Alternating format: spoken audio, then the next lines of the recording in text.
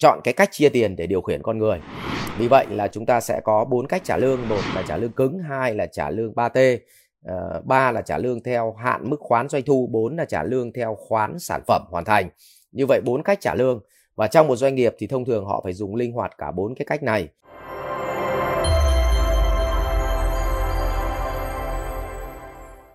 Bạn Nguyễn Hải có đặt câu hỏi là: thầy ơi, em đang kinh doanh vật liệu xây dựng nhưng kinh doanh ở quê thì không biết nên trả lương cho nhân viên như thế nào để nhân viên mình hứng thú khi làm việc ạ.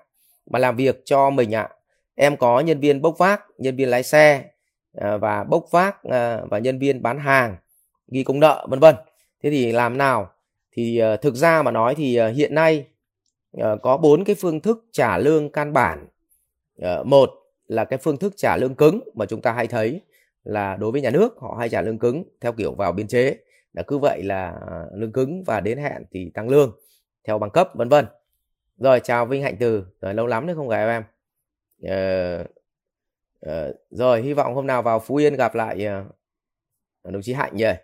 Rồi, tiếp theo là cái câu chuyện cách trả lương thứ hai là hiện nay là nếu trong kinh doanh thì có phương án trả lương thứ hai là trả lương theo hạn mức của doanh thu và có thưởng theo hạn mức của công nợ hoặc phạt theo hạn mức của công nợ.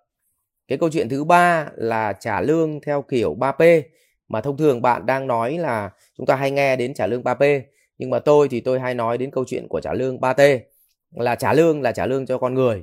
Mà trong con người chúng ta thì có 3 phần là thân, tâm và tuệ. Thân họ thì rất là cần an toàn cho nên họ cần lương cứng. Cái tâm của họ thì họ làm lâu họ phải được tăng lương cho nên họ cần cái lương thâm niên. Và cuối cùng là lương của tuệ, tức là nếu họ làm hiệu quả thì họ phải được thu nhập họ phải cao lên. Như vậy là thân tâm tuệ. Như vậy cách trả lương thứ hai là trả lương tôi gọi là trả lương 3T mà thông thường mọi người hay gọi là trả lương 3P. Đấy, và cuối cùng cách trả lương thứ tư tôi gọi là trả lương khoán sản phẩm, thì thông thường cái này hay dùng cho sản xuất.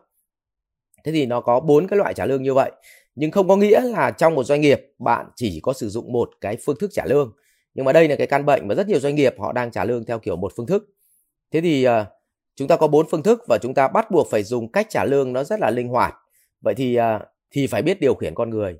Mà cách điều khiển con người dễ nhất, không có gì tốt hơn, đó là dùng tiền để điều khiển. Bạn không tin, bạn có thể dùng tiền để điều khiển tất cả mọi thứ trong cuộc sống rất là dễ dàng.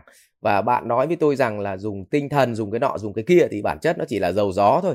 Chỉ một lúc xoa là nó hết. Ví dụ như là đến sếp động viên thì rất là phấn khởi, nhưng về nhà vợ hỏi là bây giờ lấy tiền đâu mà mua sữa cho con, thì đảm bảo họ sẽ quay về mặt đất ngay lập tức. Cho nên là vẫn phải có cái câu chuyện trả lương. Như vậy tôi nói lại là chọn cái cách chia tiền để điều khiển con người. Vì vậy là chúng ta sẽ có 4 cách trả lương. Một là trả lương cứng, 2 là trả lương 3T, 3 là trả lương theo hạn mức khoán doanh thu, 4 là trả lương theo khoán sản phẩm hoàn thành. Như vậy 4 cách trả lương. Và trong một doanh nghiệp thì thông thường họ phải dùng linh hoạt cả 4 cái cách này. Ngoài ra còn trả những cái thưởng theo nhiều cách nữa. Thì như vậy là trong buổi sáng ngày mai tại 20 Thụy Khuê, nếu thật sự bạn quan tâm đến cái cách trả lương thì tôi cho rằng là đối với quản lý thì dùng lương điều khiển con người là tốt nhất. Vì vậy là có một cái chương trình như vậy thì bạn mới biết được cách là chúng ta nên đối tượng nào thì dùng cách trả lương nào, và với cái đặc thù doanh nghiệp như thế nào thì lên trả lương như thế nào để cho tạo cái động lực cho anh em và họ phấn đấu, họ làm việc hiệu quả, và đặc biệt họ gắn kết, họ đoàn kết với nhau để họ làm việc và họ đi với mình một cách bền vững. Thì như vậy là có 4 cách trả lương và phải sử dụng một cách linh hoạt trong doanh nghiệp. Thì nếu mà bạn quan tâm thì ngày mai bạn đến tham gia. Còn trong cái chương trình cụ thể như ngày hôm nay thì với các vị trí của bán vật liệu xây dựng của bạn như vậy thì bạn cũng phải trả lương rất là linh hoạt. Tuy nhiên thì tôi cũng gợi ý luôn, không bạn bảo là thầy toàn có chim mồi thôi, xong rồi để em đến hội thảo rồi thầy thu tiền mang tiếng ra mấy đồng bạc rồi mang tiếng là chốt sale. Thế thì thông thường thì tôi cũng chia sẻ về mặt tâm lý con người thì dân trí càng thấp. Nói như thế này thì tôi không muốn nói là động chạm đến ai dân trí cao hay thấp nhá. Đã chạm phải ai thì người ấy phải chịu thôi. Nhưng mà nguyên tắc dân trí càng thấp thì họ càng thích những thứ hữu hình, những thứ ổn định.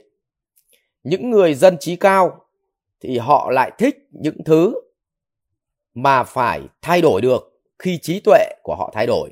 Tức là trí tuệ họ thay đổi thì thu nhập của họ phải thay đổi. Đấy là những người trí, những người có ý chí và những người có năng lực thật sự tự tin trong cuộc sống. Còn những kẻ mà dân trí thấp và trình độ ngành nghề yếu thì thông thường là hay chọn cách ổn định.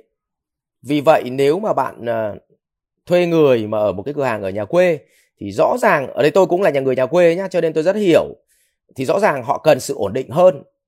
Vì vậy mà nguyên tắc là ở cái gì mà cần sự ổn định hơn thì hàm lượng lương cứng nó phải chiếm nhiều hơn.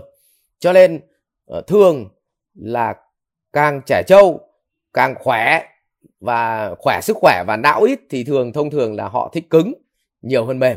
Còn những người có não cứng thì lại thích lương mềm nhiều hơn lương cứng. Vì vậy là cũng căn cứ vào đấy để chúng ta cũng phải theo tầng bậc của nhân sự để chúng ta xây dựng mức lương. Vì vậy tôi lấy ví dụ như bạn định trả lương cho họ là thu nhập của họ là 10 triệu một tháng thì bạn có thể để lương cứng là 8 triệu, còn 2 triệu thì bạn chạy theo KPI. Tôi lấy ví dụ như thế thì họ cũng rất là yên tâm, họ gắn bó với mình, và những cái người mà họ làm tốt thì nó cũng có một chút thành quả để họ khẳng định mình. Tôi lấy ví dụ như thế thì bạn có thể dùng cái mức lương 3T để bạn xây dựng. Vì vậy nó lại gắn với KPI, mà nếu bạn không biết xây dựng KPI thì anh em nó lại bỏ việc hết thì cũng chết. Cho nên một nửa sự thật không phải là sự thật. Cho nên tôi cũng khuyên bạn là cũng phải nên đi nghe, chứ nếu không thì họ bỏ việc hết thì rất là tội. Rồi, cảm ơn bạn. Viện Doanh nhân CEO Việt Nam cảm ơn bạn đã quan tâm theo dõi. Để biết thêm chi tiết về các chương trình huấn luyện của thầy Ngô Minh Tuấn và Học viện Doanh nhân CEO Việt Nam, xin vui lòng truy cập website ceovietnam.edu.vn, hotline 1800 577722 nhánh số 5.